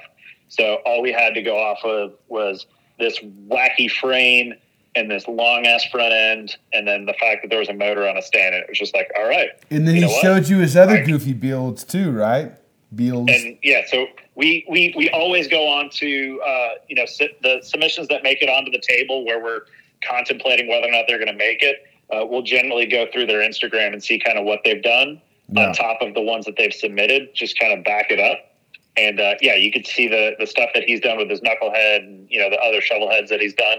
Like, the dude's got some talent. So it was easy to see that bike in the shape that it was in, had potential, and it definitely, that potential turned into reality. Yeah, he's definitely got some character, There's some... Dude, that last one he built, I saw it down in Austin a couple months ago. I guess it's been a while. But I didn't know that he was in Austin. And I saw that bike, and I'm like, what the fuck? It's at my buddy's house in the front lawn. My chopper's parked next to it. And I was just like, what? Who? I've seen this before. I don't know. Maybe that was the first time I'd seen it in person. But Was yeah, it the swing arm AJ's knucklehead? do what? Was it the swing arm bike? Yeah, but I don't think when he first built it, when I saw it online, I don't think it had a knucklehead in it. I think that was a new addition, or he swapped the I really drivetrain out. hope that it is a knucklehead, and I'm just not making things up. No, I think it was when I saw it the other day. But it wasn't originally when he was first building it. Or fuck, maybe it was. I don't know. I know, it's hard to keep track. There's only a couple bikes on the internet to look at, so. But I know that AJ, that fucking tall seat thing, and I think I've seen this one, at least pictures of it. I don't know. Let's check it out. Did you figure out who these boxers are yet? No, I don't have the ability to go get that real quick. Let me see if I can track that down for you. AJ Anderson. That looked like him laying on the ground right there. Where are you from? My name is AJ Anderson. I'm originally from Polk City, Iowa. It's a suburb of Des Moines, Iowa. I live here in Ogden now. And for my main gig, I do paintless dent repair, so I travel around the country. And that's why he was in Texas. It is a 1965 pan shovel. The frame was a panhead frame, mostly from the rear back. Welded a bunch of the original tabs back on it, and then started in on all the. And then covered it all up. Ratchet top trans, all the typical metal work I did as far as like handlebars and sissy bar, foot pegs, all the little pieces, brackets, spacers, all that kind of stuff. Always been a swap meet guy. Swap meet front end that I got the front end and wheel for like $300 or $400. My friend Joey Slabside, Joey Cano, did the paint work. Again, favorite paint details. Is a big one. Pretty much all the colors that are in the paint job are from like 50s and 60s era appliances, actually. The passenger pegs and driver pegs, both the mini floorboards, that's something I've been making for a long time. This is the first time I ever had a set of my own chrome, so it's really sweet to see them all the way done. And, the seat pan and stuff, I guess, it's original, but at the same time, I wouldn't pretend to say that it's all my ideas. I've never seen a seat like this or one exactly like this, but all pulled from that era, looking at old bikes. I know I've seen somewhere where someone had, seats with cutouts and whatever. Sissy bar is made out of C-channel. Again, not my original idea. I'm sure they've been done before, but Cody, that's in the shop with us here, he's made them out of that before, and they're super solid. It makes it so you don't get a flopper. Salt Lake City Chrome, did all the chrome work, and it's top quality chrome. Yeah, your biggest struggles. The frame, like I said, it was an old frame. When I originally bought a bike that was in that frame, I scrapped it and built an entirely different one because I thought it was just too sketchy to run. But spent a lot of time. We put it in a frame jig and checked it out, and the neck was straight and everything. But there was just whoever had done the work on this in the past, I'm guessing was pre-1970 for sure because of the style of welding that was done on it, and then you forget things after I got it back from paint, I had to drill a few holes for fork stops and things on a brand new paint job and stuff that was just so yeah, there was some points like that were sweating. But I do also have to say, on the other hand, as far as putting the bikes together, this one was pretty friendly. Things went together as they should. The motor mounts lined up, the trans mounts lined. Sometimes you run into things like that can be a real headache. But definitely, anybody I think who builds bikes would say my bike goes together easy every time. Myself would say every one of them is a learning process. I hadn't done. This is the first truly molded bike. The whole process, I'm not a painter either, and Joey allowed me to be really involved with the paint and just being there to help lay some of the ideas with the tape and everything like that. And I have not had a long bike before either. I've always been more of the short chopper guy, but I guess doing a show bike for something like this, I was just thinking like the bigger the better, the more extreme. I think I was measuring it for my trailer and it's 9 feet end to end, so I have to adjust the chocks in my trailer to be able to even get it in there. But That fucking paint is sick. again, I've never had a long bike before, so I was a little. It's a jockey shift rocker clutch for those familiar with that. Didn't really know what to expect with it, and it seems really smooth. Like it actually surprisingly, with the narrow pullback. Oh man, once he puts a pack on there, he's gonna be so comfy. It's not a lot to handle. It's not too bad at all. But yeah, and it's a blast. I've only got to ride it just a little bit, but it's Dude, he can use those cutouts to strap his bag on. Fucking ultra good. Oh man. This is the hardest question, just because if I forget anybody, it is absolutely unintended. Because I'm all for the pride of building a bike yourself, beginning to end, and all that. But I would also say if that's your main prerogative, you're missing out on a huge part of what choppers are to me and a lot of people. And Joey painted the bike.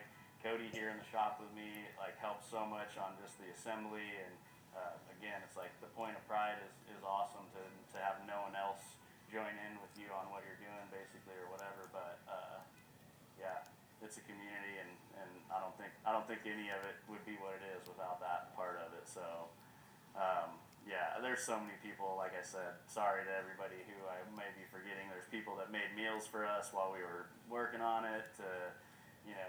My parents just obviously wouldn't be here without my parents. Unpopular plug-in. Believe in God, wouldn't be here without any of that. Wouldn't be doing what I'm doing without that. He just said God was unpopular? What kind of world Sure did. What kind of world does he live in, dude?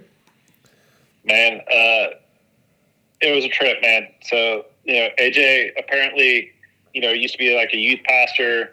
So I'm sure he's gotten it from all angles, and just the way people believe now. Wait a second, he used to be a youth pastor? That's what he said. Like one of those creepy molester types, the young life leaders. Man, I think it was definitely more along the lines of, hey, let me tell you some stories. Sounds like, hey, I got candy. Get in my van. I've seen his van, dude. As a heavy petter. Oh, AJ. No, that's good. Yeah, dude, that fucking paint job's wow. All that fucking Bondo work. Oh, man. Yeah, he says that, I don't know how much of it's Bondo, how much of it's metal. He says that a lot. I think it's all metal with just light skin coats to it. And that kind of jives with what the original pictures that I saw were. But yeah, the molding was crazy on it. And man, I'll be honest with you, the thing that stoked me out the most about that bike was that sissy bar, that C-channel type metal that he used. Like he said, he probably isn't the first person to ever use it. But man, it was sturdy. Watching that thing ride down the road, that thing didn't really move a whole lot. And you could just, like you said, strap a bag to it, and I'd have full confidence that that thing is going to be able to hold it. So I'll be honest with you, my next rig's probably going to be stealing a play out of AJ's book and using some of that C-channel. Oh, yeah. No, the C-channel's where it's at. I mean, fucking, I've seen people do it with I-beam, too. Just that, it just gives it so much rigidity. You can't beat it. The last one I built, that's what it was, and, dude, it didn't fucking move. It literally it doesn't move. And it looks fucking cool. I mean, you good. Saw his. Yeah. His is sick. I'm pretty sure Cody's little chopper's got one on there that's C-channel as well, too. And, dude, I think that's where he got that original idea from, was Cody's bike. Yeah, that's the way. And then you don't have to do that fucking Midwest swoop or, it's just, now it is heavy. I wouldn't say it's not performance. You're just adding weight. When you're putting it on an old bike, like a knucklehead, panhead, or a shovelhead, it's you're not looking for performance. Well, you didn't win any drag races. You want to fucking, it's a chopper because you're getting rid of weight, you're chopping off shit. You know, from You're the right. stock. You're right. The stock configuration. But no, those dude. Because if you're fucking strapping shit to your sissy bar and riding that motherfucker, it's gonna break. Period. Unless it's C channel, then you're gonna break your fender. That's what'll happen next. But it's not a matter of when, it's not a matter of if. It's a matter of when. Yeah, like exactly. It's gonna go down. Something's gonna break, dude. But that's sick. I mean, dude, that fucking paint job is wild as shit. It's funny that it's appliance colors, you know, like where the fuck did Joey come up with fucking? When he says that, you can totally colors? see it. Oh yeah, absolutely. It looks like a fucking ad out of some fucking, what do you call it? Trucker Speed Mom's catalog from the 60s. Yeah, like Sears and Roebuck. Yeah, exactly. Yeah, where they're selling like fucking clean up your house pills and, dishwashers. It's good stuff. It's good stuff. AJ, you look good on that bike, dude. For real. Once you get a pack on there and you got the whole sofa setup going on, you notice how it looked like he was reading a newspaper and taking a shit on a recliner, just going down the road. You might as well start smoking like a long-horned pipe or something. Yeah, something like that. Like an old trusty sea captain. Oh man. Yeah, it looked like he was holding the Bible going down the road, a big one. Oh, dude. So you did a video with Cliff. Is Cliff the only one in this video? I think that we managed to only get Cliff in the video, but Cliff. I bet that was a challenge, dude. As an entourage, yeah. Yeah, Cliff So the whole thing is we started with, hey guys, we're going to be out here. It's just going to be in a garage somewhere where you built the bike. We'd appreciate it if you didn't invite all your friends over because the noise just picks up on the microphones. And, Cliff and everybody was just like, yeah, sure, no problem. And of course, Cliff was just like, well, I changed the location. It's no longer in a garage. It's going to be, at this location. Everybody knows where his garage is, dude. Well, that's the thing is he sends me a grid coordinates because there's no house on this location. What's right next to it is a semi-truck trailer with an overhang where they have, they store some stuff to be able to take care of the field that's behind it. But that was the night prior. He sent me, hey, we're going to meet here instead. So we show up and he brought the entire crew. So there's So there's 6. We get there even before they do. Did he tell you that nobody's going to be there? Oh yeah, he's like, hey man, we're on our way. We'll be there in a couple minutes, and we're just kind of sitting there waiting. Are we even at the right location? Because all I see is the semi truck trailer that's surrounded by a fence, and that we're in somebody else's, kind of driveway. And then he rolls up with one of his buddies in a truck, and then 4 or 5 other trucks and vans showed up behind with all these other guys. And it's just okay, well, obviously the ability to follow the simple requests is out the door. Yep. I guess we're just going to kind of work with this, which, it's not a huge deal. We'll work with what we got. And you let Kyle change shirts. All the dudes were awesome. Yeah, you let Kyle change shirts between each take, so, Yeah, and we might as well just have, did the interview with Cliff and then each question changed to one of the nobodies, we could have done that, Oh man, I am really looking forward to this one. No, man, I am biased. How to party, and the bike is a direct reflection of that crew. Those guys are just they're ready to get down.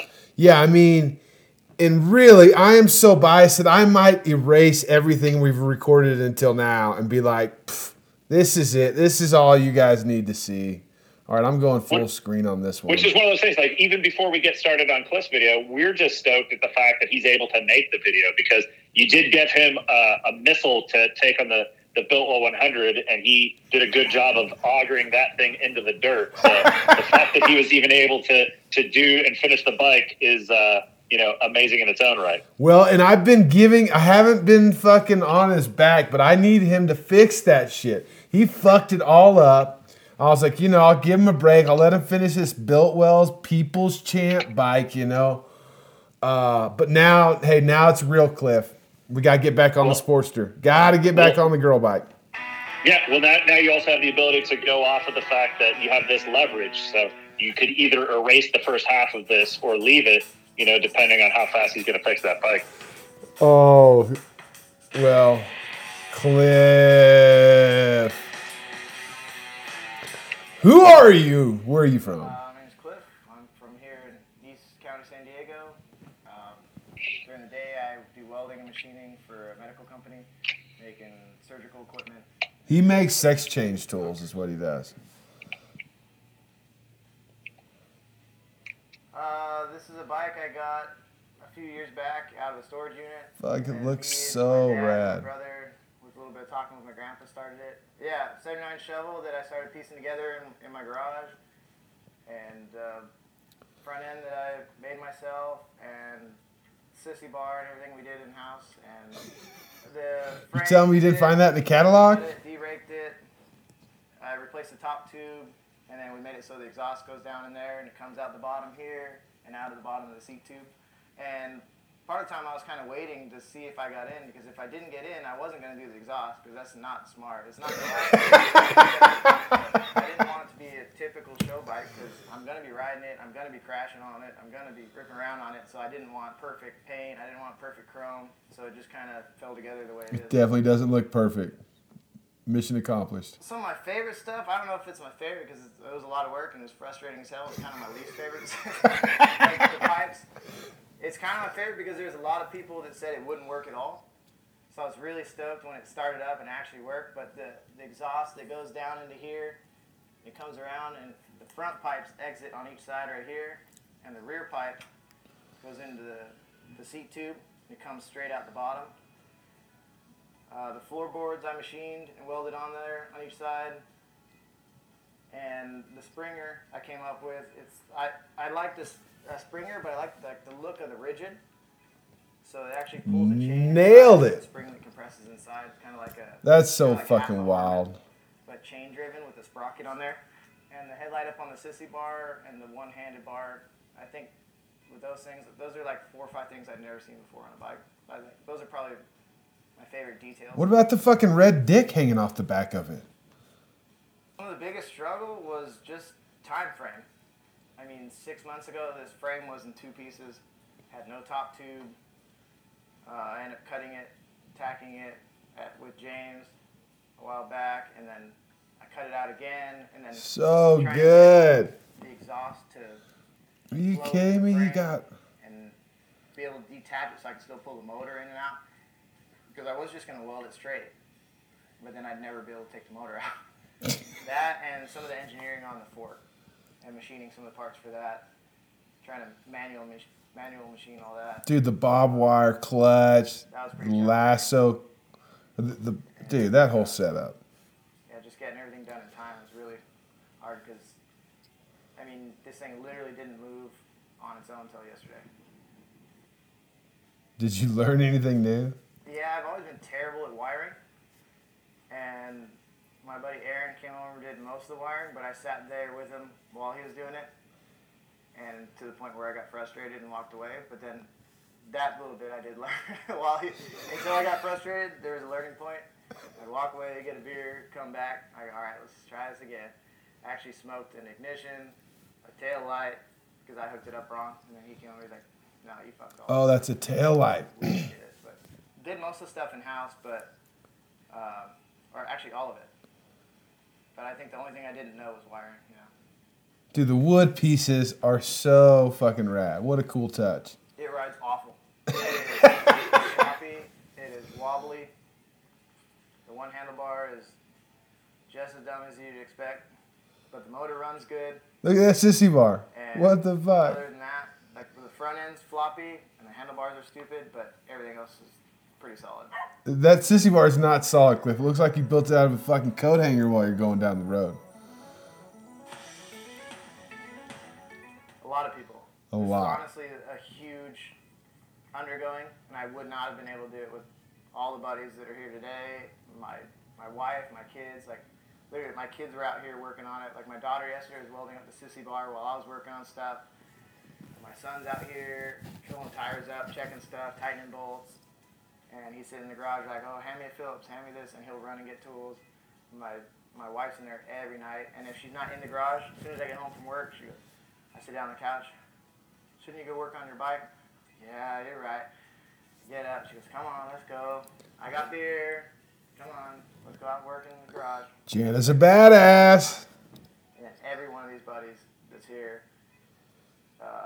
Aaron and Tommy, mostly just every day been over here, and they bring me parts. Like this is Aaron's carb.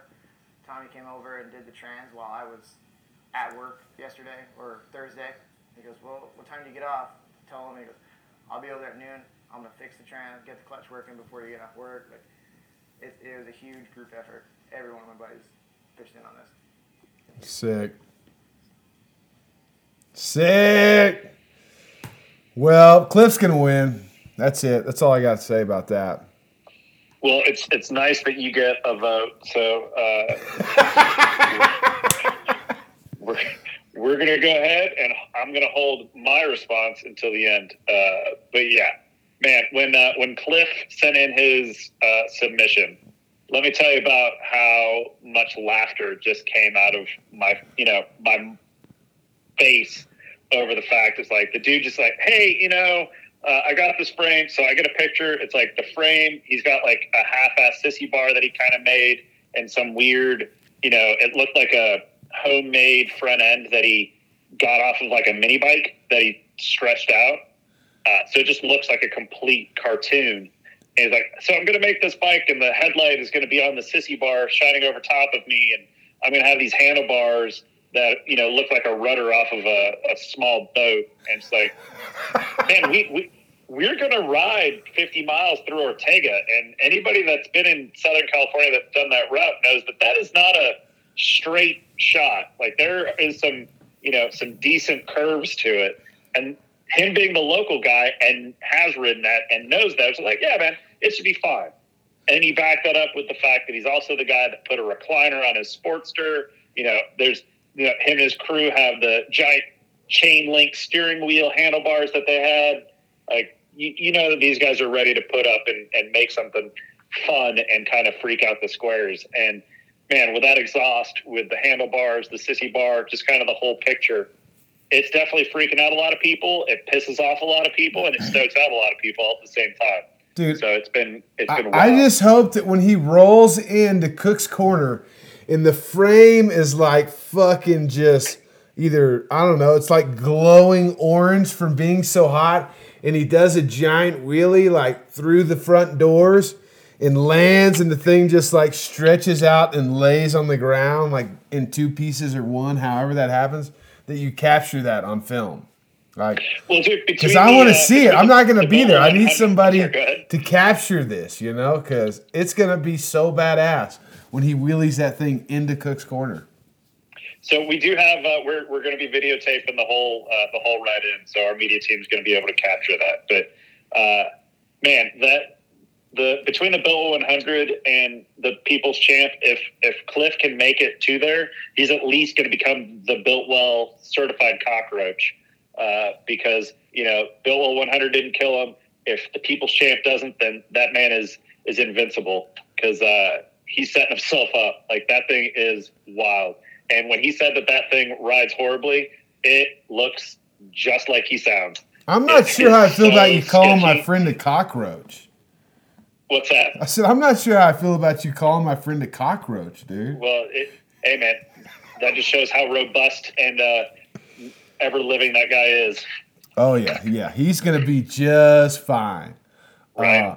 I love how honest he is about everything that he's done, why he did it, and how he did it, and the attitude that he has about everything. I fucking love Cliff to death, and it's cool to see this whole bike come together. The first time I went out there, he's riding around on a fucking rubber-mounted Sportster. Not just riding around. He's riding it like 100-plus miles every single day. And then he had this shovel head just like sitting in pieces. Like, oh, yeah, one day I'll build that. fast forward a couple years, bam, he just did it in the last 6 months. He didn't touch on how he literally traded beer and just built the whole thing with his friends. I mean, he did touch on that, but dude, what a rad story, a rad bike, and it's sketchy as fuck, and I'm stoked for him. Yeah, that was the one thing that he was mentioning was the fact I think he's got $1,200 of actual cash in that build, and but at the same time, I keep shutting him down with. I was like, Cliff, you could say that, but if you do that, then you need to also add all of the hours and time that you have into it. Give yourself a livable wage, because there's no way that this is a $1,200 bike. That front end alone. Nobody would give him any more than and time that he put into that thought is time invaluable.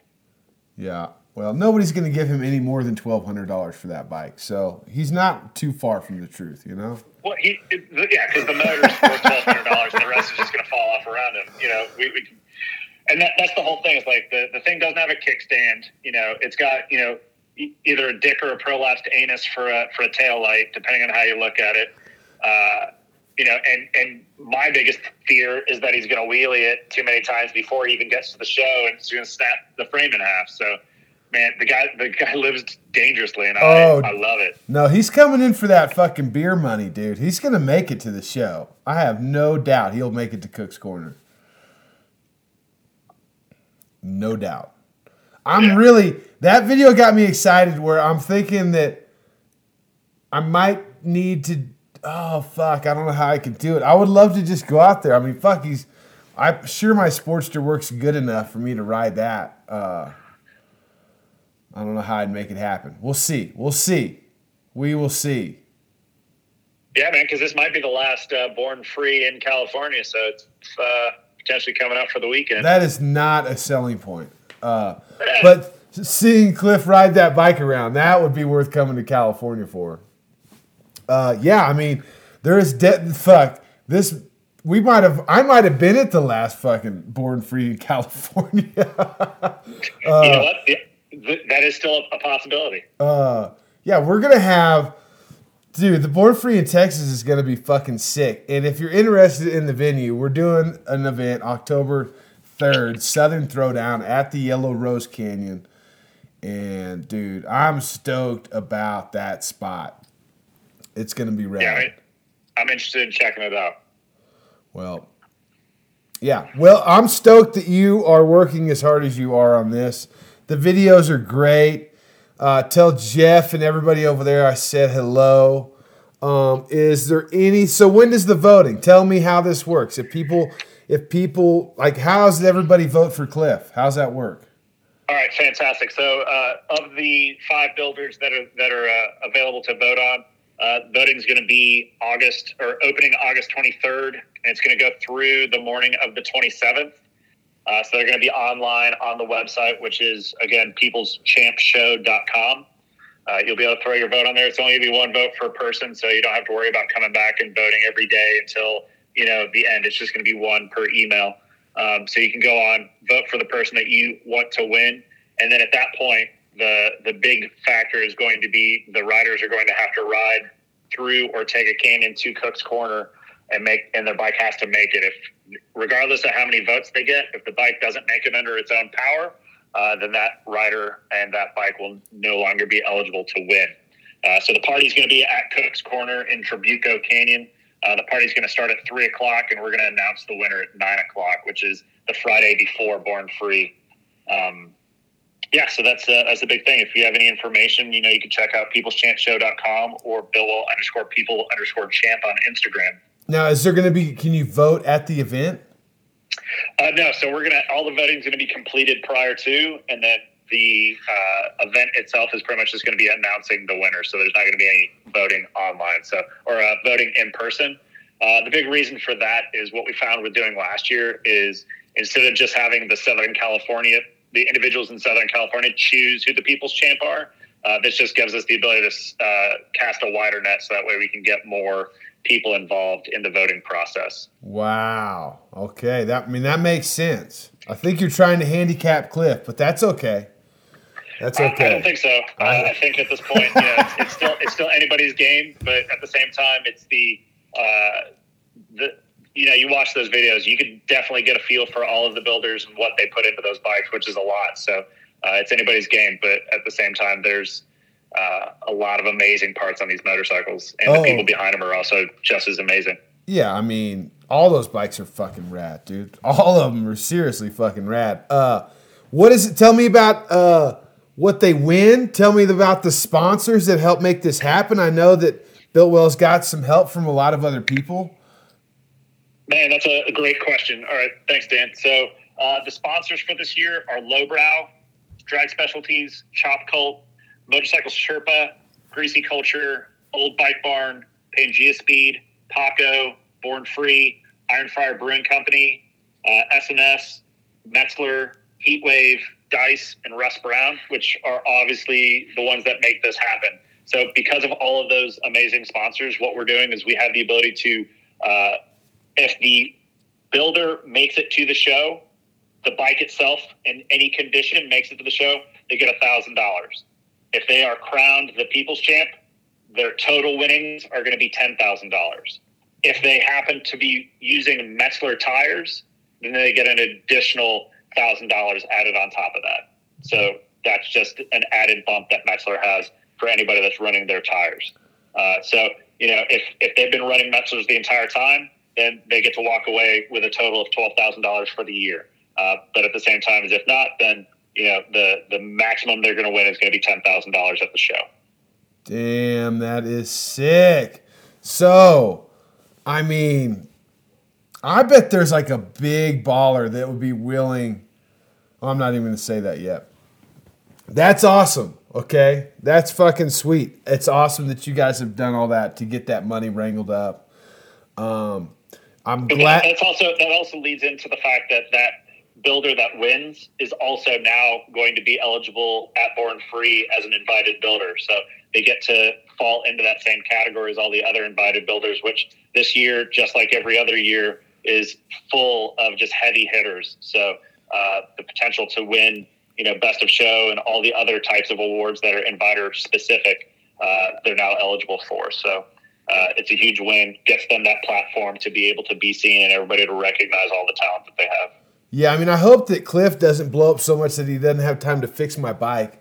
But surely with $12,000, he'll be able to get whatever he needs to make that motherfucker run again. So this is all good news, man. Josh, thank you for reaching out and doing this. This was cool. I've never done it like this. It's, obviously it would be better if there was like video of me watching this, or you could watch the video at the same time, but you can go to all Biltwell's channels and see these videos for yourself. And I hope everybody participates by voting for Cliff.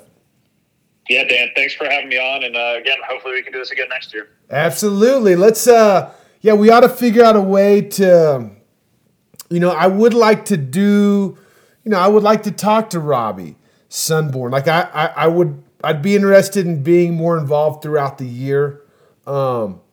Maybe when you guys go film your video, I could sit down and do a podcast. If we could line it all up, maybe, I think that'd be rad. So we'll see what it would take. Yeah, we can figure something out. All right, Josh, you have a wonderful day. It was good talking to you. I can't wait to shake your hand in person. Sounds great. Talk to you later, Dan. See ya. Bye. All right. So now, if you haven't already, go to peopleschampshow.com and vote for your favorite builder.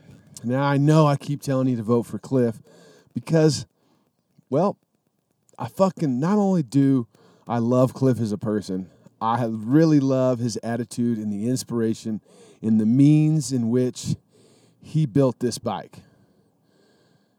It really is a fucking awesome thing, and I hope that you are inspired enough to do something similar.